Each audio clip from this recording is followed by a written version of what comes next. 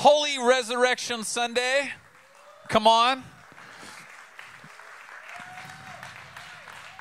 I hope you guys came ready to burn some calories and exercise, because I am going to have us doing some spiritual calisthenics. You guys ready for this? All right, buckle up, Buttercup. So, hey, I just want to give a huge shout out to everyone who's joined us on our online campus. This is super important because I know there's people who are near to us that can't get here. I know there's people that are far from us that I know their hearts are near. And so across multiple states and even other countries, we have people joining us. I just want to say welcome. I believe that what God wants to do this morning and what he's going to speak is going to work just as well if you're on our online campus or you're here. I will tell you, the closer to an experience you are, probably the deeper it is. But I personally believe God wants to deliver something here today as we talk about the power of what Jesus did. We're going to be in the book of Matthew chapter 27. If you could turn there, Matthew 27. Specifically, we're going to be in verse 62. Matthew 27, verse 62.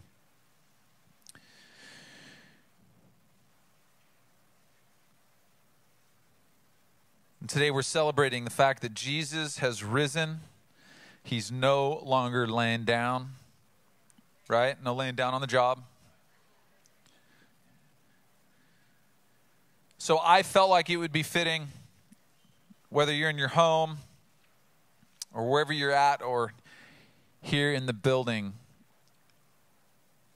I thought we should rise and stand as we read this, because Jesus is risen. So I just thought we should honor the Word of God by standing together.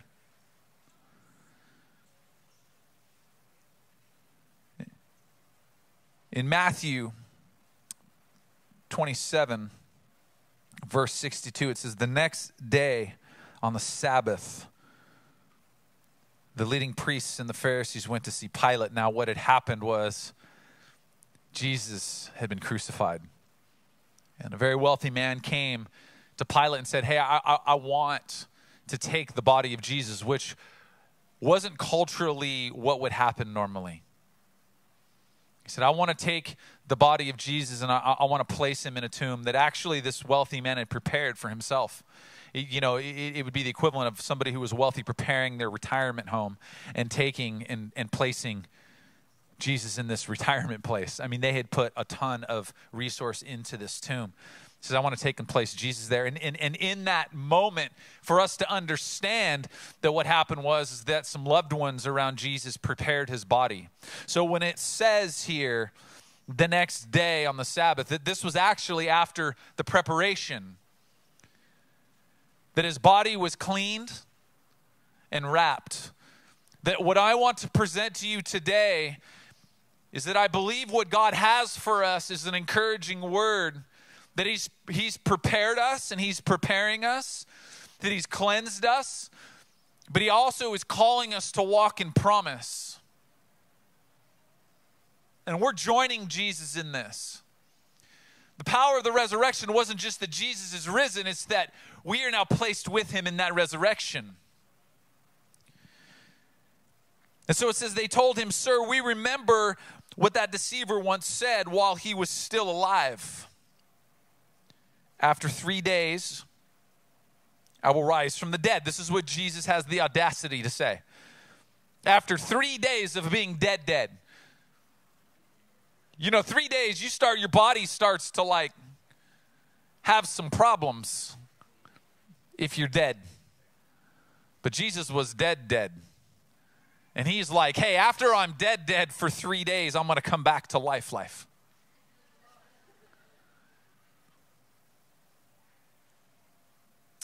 So these religious leaders say, "So we request that you seal the tomb until the third day. This will prevent his disciples from coming and stealing his body and then telling everyone that he was raised from the dead. And if that happens, we'll be worse off than we were at first." I'm suggesting to you that these religious rulers were thinking, if just the mere thought that Jesus Christ is who he says he is, if just the thought hits the streets that Jesus is actually risen from the dead, if just the thought, as audacious as it sounds, comes to fruition, we're done, because it changes everything. So Pilate replies and says, take the guards and secure it the best you can.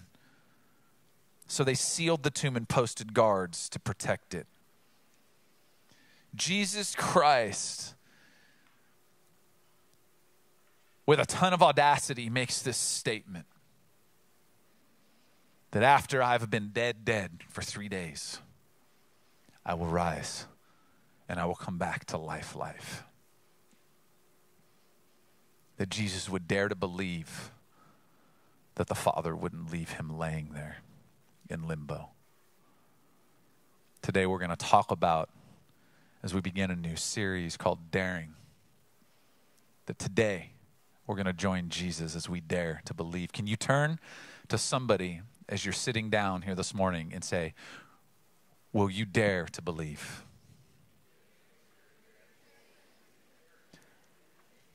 Now, I want to define this word daring because as I define this, some of you might think that daring means dumb. Like, so what I'm presenting to you today isn't that we're dumb. Like, don't be dumb.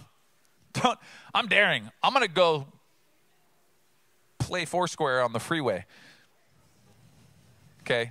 So I have to give that disclaimer, man. There's somebody be like, Pastor Pat told me to be daring.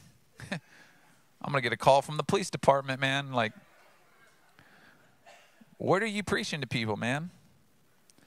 So let me clarify. Daring is not dumb, but it is intentional. Listen to this. This is the description. Daring is adventurous. What I believe is that every one of us was created to live an adventurous life, because the opposite of a daring life is a dull life. And I don't believe you were created and God sent his son Jesus Christ to come back to overcome what we couldn't overcome so that you and I could live a mundane, dull, dreary life. I believe in the fullness of the life that God gave you. And I also believe that in humanity that we're mostly living a life. But there are parts of us that I think are still in the tomb that we don't really believe, we don't dare to believe that God can resurrect to give us full life. You see, this word daring is audaciously bold. Check this description out. It's bold, especially with confident disregard to personal comfort. This is where the disclaimer of don't be dumb comes in. It's being bold, especially when it comes to your personal regard for comfort. That it cost Jesus his comfort. To dare to believe that the Father would do that. Like, he had to go to the cross. That was uncomfortable. It's to be lively or being full of life. See, Jesus made a lot of daring claims. He said a lot of daring things. He did a lot of daring things in his life. Audaciously bold. But I feel like this one takes the crown when he says, after 3 days, you're going to try and cancel me. This cancel culture isn't new. It's been around since the beginning of creation. Really at the core is, I think it's the enemy's way of trying to come against humanity and rob us of the voice that we were created to have.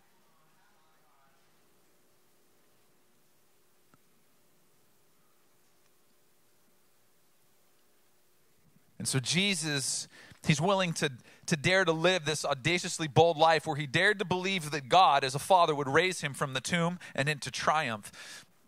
Jesus' belief was defined not by a statement, but by his sacrifice and his surrender.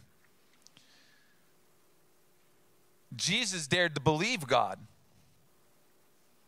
And proof was that he was willing to join God. See, a lot of times we're asking God to join us. God, would you join me on this hell trip that I'm on? Called life? Would you join me in this train wreck of a situation I'm about to put myself in? And then we start quoting scriptures. God, you're redeeming God. He's like, bro, this is how my God speaks to me, okay? Use whatever voice you want. He's like, bro, don't be dumb. Be daring.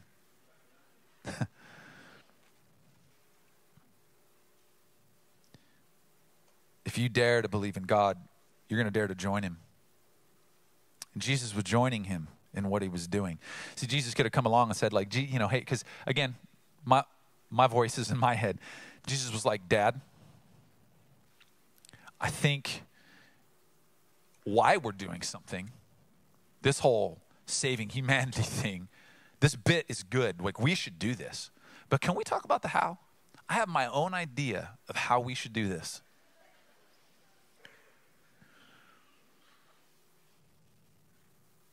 What I'm telling you is that if you understand your why deep enough, you're willing to endure anyhow.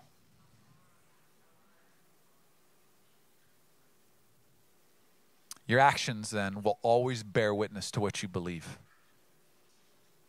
Always. And I'm suggesting to you that no matter where you're at in your relationship, understanding, or belief in God, that living a daring life of believing is not solely given to people that believe in God. I believe everyone is daring to believe. I think not believing in God is daring. Because what if it's wrong? Either way, humanity is placing its actions in a daring, audaciously bold, with total disregard for personal comfort. Because it's going to get really uncomfortable if I denounce God and I'm wrong. Where do you want to pay the price? I believe everyone dares to believe in something. In Psalm 52:7, the psalmist says, look what happens to mighty warriors who do not trust in God. That word trust is the same word as believe. Look what happens to mighty warriors who do not believe in God. They trust or believe their wealth instead, and they grow more and more bold in their wickedness.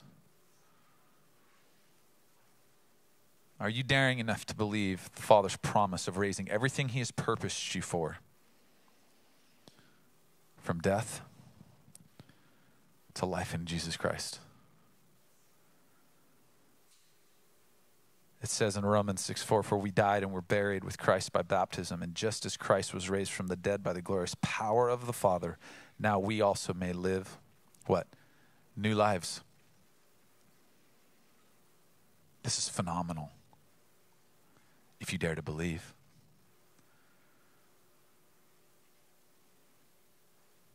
Daring to believe joins you with Jesus. It joins with what Jesus is doing and has done. And being raised from the tomb and into triumph.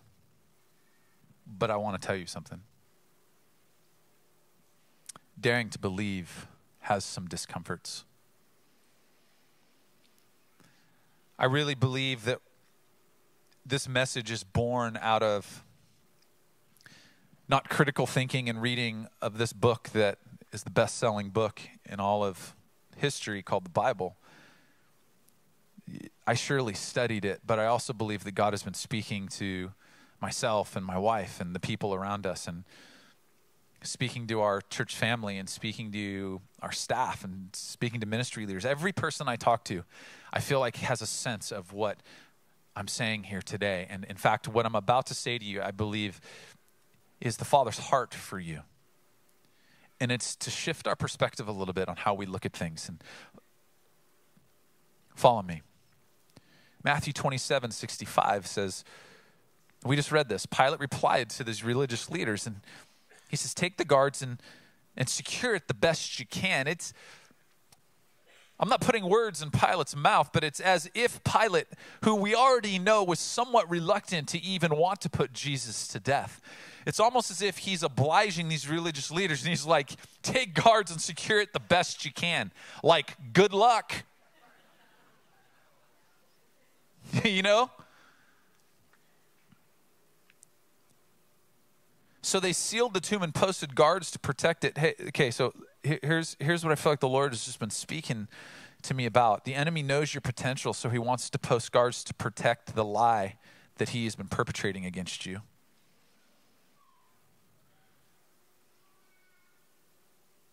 Jesus surely was crucified and died on the cross, and he surely was resurrected. But do we ever stop and think about the 2 days in the tomb before the third day triumph? Do we ever stop and think about the discomfort that his followers had to feel? Maybe the discomfort that Jesus himself, where he's like, Dad, I'm really dead now. Flip the light switch. Anytime now. I'm starting to see the light.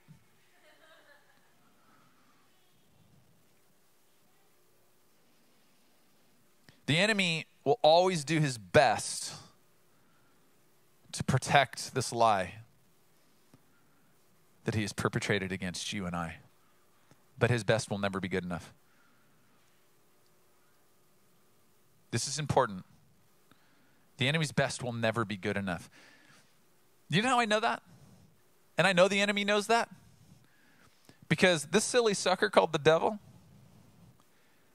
he's miserable. And misery likes what? Oh, it sure does. And so the devil's like, I'm miserable because I know that I'm not good enough. So you know what I'm going to do? I'm going to shade humanity with this feeling that you're never going to be good enough. That your tomb time is permanence. That the tomb represents for so many of us the permanence as a burial place, but in reality, it actually represents the birthplace of a promise. Now, my wife and I, not personally, but together in cohabitation, have had a lot of kids. I have 7 beautiful, wonderful, amazing daughters who came from my beautiful and wonderful, amazing wife. And I'm going to tell you something. My kids were created. As a dad, my heart for them is that they would be created and live life to the full. And that's the promise that I want for their life. God has the same promise for you. In fact, in John 10:10, this is what Jesus says. He says, the thief. Who's the thief? The devil. Can you just say, not today, devil? Like if you have to, you like snap him down, do whatever you have to do. Roll your neck. Whatever. But get an attitude with the devil. Say, not today, devil. Let me hear you. Okay. I think we're on the same page. John 10:10 says, the thief, the devil comes to steal, kill, and destroy. Here's what I want you to know. We got to know this. When you feel like you're being robbed, the parts of you are being murdered and killed emotionally or spiritually, and you feel like destruction is at your doorstep, can we please stop asking God why he's killing us?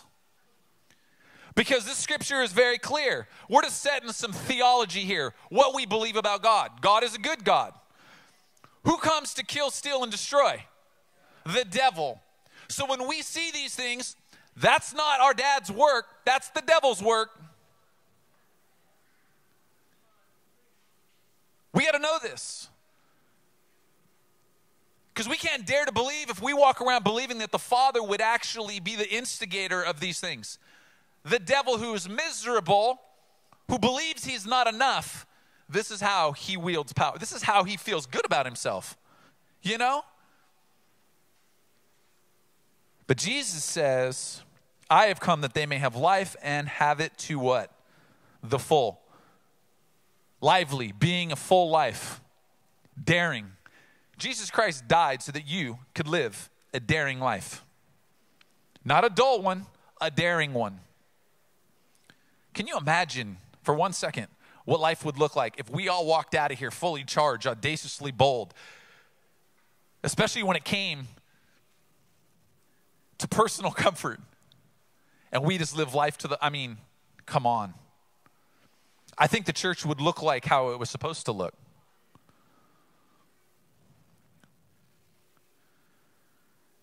The tomb, I'm going to describe the tomb then. We have to understand this perspective of the tomb. The tomb was being used. I'm going to speak figuratively, so just hold tight. I'm going to wrap it up. You're going to go like, okay, that makes sense. The tomb was being used as the gestational period, the place that Jesus was laid. The tomb is used in your life for the gestational period. Gestational period is the time in which the thing inside of you is being matured, nurtured, and ready to be birthed. So the tomb was used during this gestational period of God's promise being matured in you for birthing. So the tomb is what the enemy wants to call it, and God actually looks at it as a womb. Because I will tell you something, every one of my children caused some discomfort for my wife. But I would consider every one of my children a promise.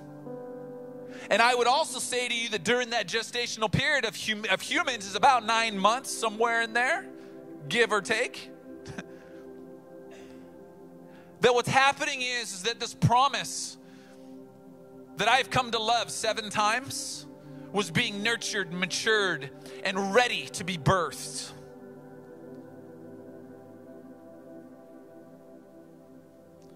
And so you can choose, with this perspective, you can choose one or the other. You can choose to look at the tomb as a burial place full of resentment, or a birthplace full of resurrection power.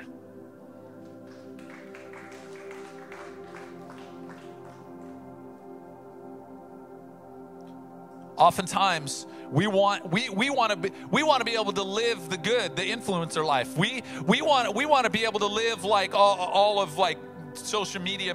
I'm not hating on social media. This is a byproduct of where humanity is broken, family. We want to perpetuate this idea that we're living the death to life story without tomb time. We don't see the process in people's lives. We don't see where God is preparing you. He's preparing you. There is a process, but He's birthing something. If we dare to believe, if we dare for 1 second to think, what if this is true and I grab a hold of and I join Jesus in this death to life story? We celebrate the resurrection of Jesus today, but I want to tell you we equally celebrate the resurrection of humanity as we're seated with Jesus Christ now, and we join Him if we dare to believe.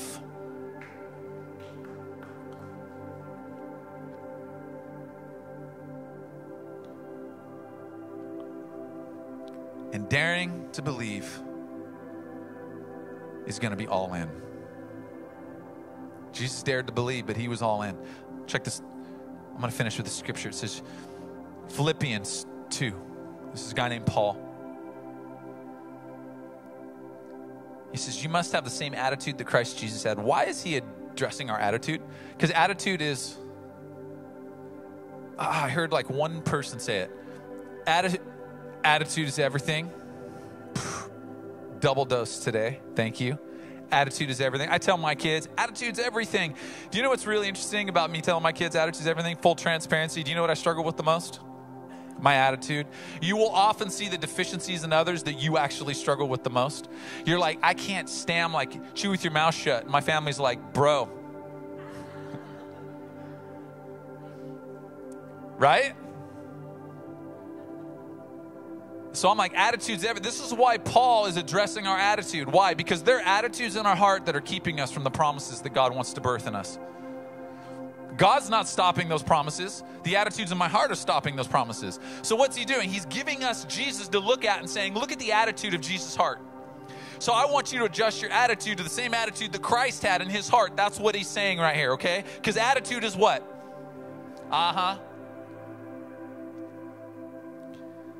Though he was God, he did not think of equality with God as something to cling to. Instead, he gave up his divine privileges. Or in other translations, it says this, or he gave up everything, or it says he poured himself out. The most rewarding, the most fulfilling things I've ever done in my life are the things that I've completely poured my life out into. I'm 100% going to tell you that. Because that's a law of life. You will only be able to harvest what you have sown. So if you're like, I want the fullness out of life, you can't give 10% into that investment fund and try to withdraw 100. You can't do it. This idea that I can give $10 and I can reap $1 million. This idea that I was going to say some things, but I'm going to join Jesus right now.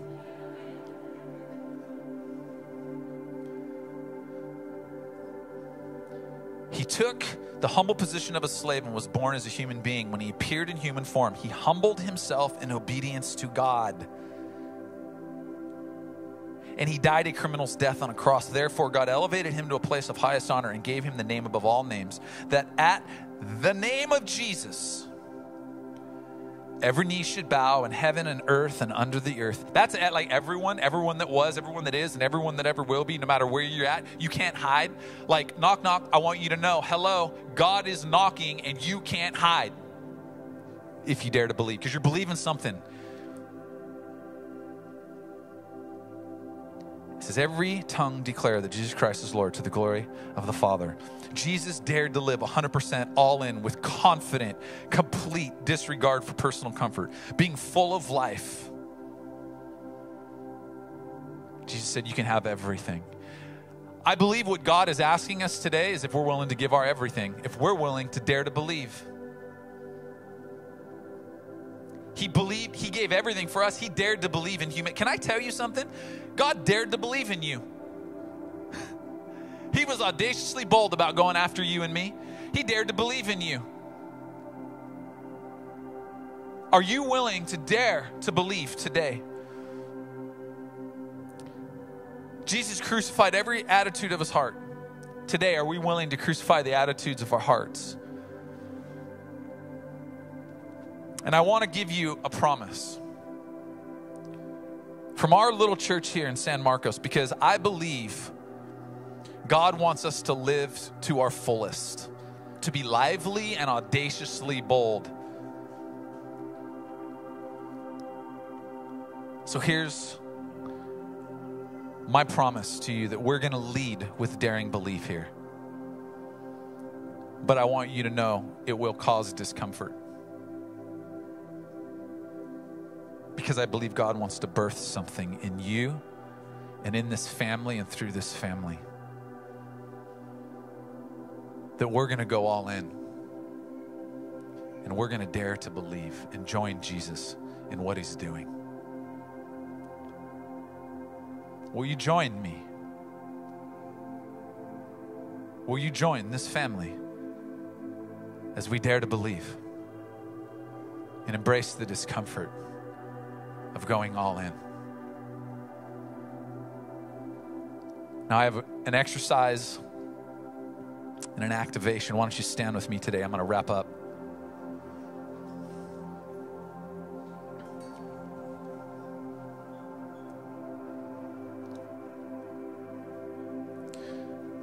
I like to make things real practical, because I can talk very theoretical, but if we don't make it something we can grab a hold of and walk away. Now, this is your choice. You can choose to grab a hold of this or not. Okay? But I'm going to give this to you. I want you to sit with God this week. By the way, if you're like, I wish Pastor Pat wrote this down somewhere. Download our app. I'm serious. Go to Sunday services and click sermon notes. And all the scriptures I just talked about are in there, and these questions are there. I want you to spend some time with God. Now here, I want us to all close our eyes. On our online campus, if you're at home or wherever, close your eyes. If you're driving, do not close your eyes.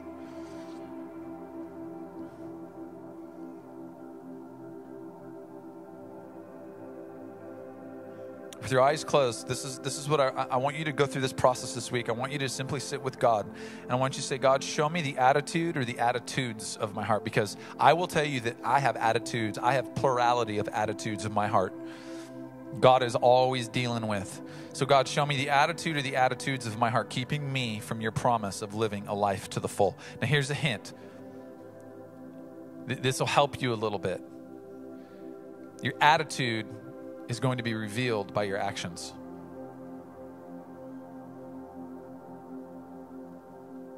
And then here's what I want to do. I want to activate this. You can do anything how many times? You can do anything how many times? You can do anything one time. So I want you to commit to laying down one attitude of your heart this week. Let's just begin to get these out of the way. God wants to take us from tomb time, 2 days in the tomb, to a third day triumph, if we dare to believe. Let's pray. Father, in the name of Jesus, that same name that we just said every knee is going to bow to, every tribe, tongue, and nation, we come to you with the authority of that name and the power of that name. And we say that we as a family are going to dare to believe. For those of you who want to join in, I will tell you that this will be the most adventurous, audaciously bold life of fullness you will ever live. Hands down. You were not made and purposed for dullness. And so, Father, I want you to encourage in us a boldness to dare to believe. Before we walk out of here this morning, I lastly want to say this, and this is the most important thing of the entire morning, in my opinion. If you do not have a relationship with Jesus Christ, what good is what I'm doing if we don't make this invitation? Because the fullness that Jesus gave you to live starts with joining him. And if you have never joined him in a relationship, this morning, are you going to dare to believe? If you don't have a relationship with Jesus Christ, I want to encourage you to not leave. This is important. Daring to believe is going to get a little uncomfortable sometimes. So this is going to be uncomfortable what I say, but this is important. It is not good enough for us that you raise your hand and you walk out of here with complete anonymity. Because I believe that you've been called into a family where we can support and we can walk alongside you. That we can spend some tomb time with you, preparing and helping you to walk into the promises that God has for you. So if this is you this morning and you're in the building, this applies to you. I do not want you to leave here without making yourself known. I would ask that you come forward, you connect with one of our ministry team members, and you say, I'm making a decision today to join Jesus. I'm going to dare to believe. For some of you, you may have a relationship with Jesus, but you realize today that you don't want to live a dull life short of the fullness that God's given you. And that applies to you as well. Do not leave here without the discomfort of coming forward and saying, I'm going to make a decision to join Jesus and dare to believe. If you're on our online campus, I would like you to just simply say right now, I'm daring to believe and to join Jesus. We have a stream team that's working right now, has been praying for you, who can take you offline and can talk to you and pray with you and spend some time with you. It is our goal. We feel like it's our mandate that we walk with you. We're not here to see orphans birthed. Speak against this idea of orphanhood when it comes to the family of Jesus Christ. We're family. It's uncomfortable. It gets messy. It's ugly sometimes, but it's fulfilling.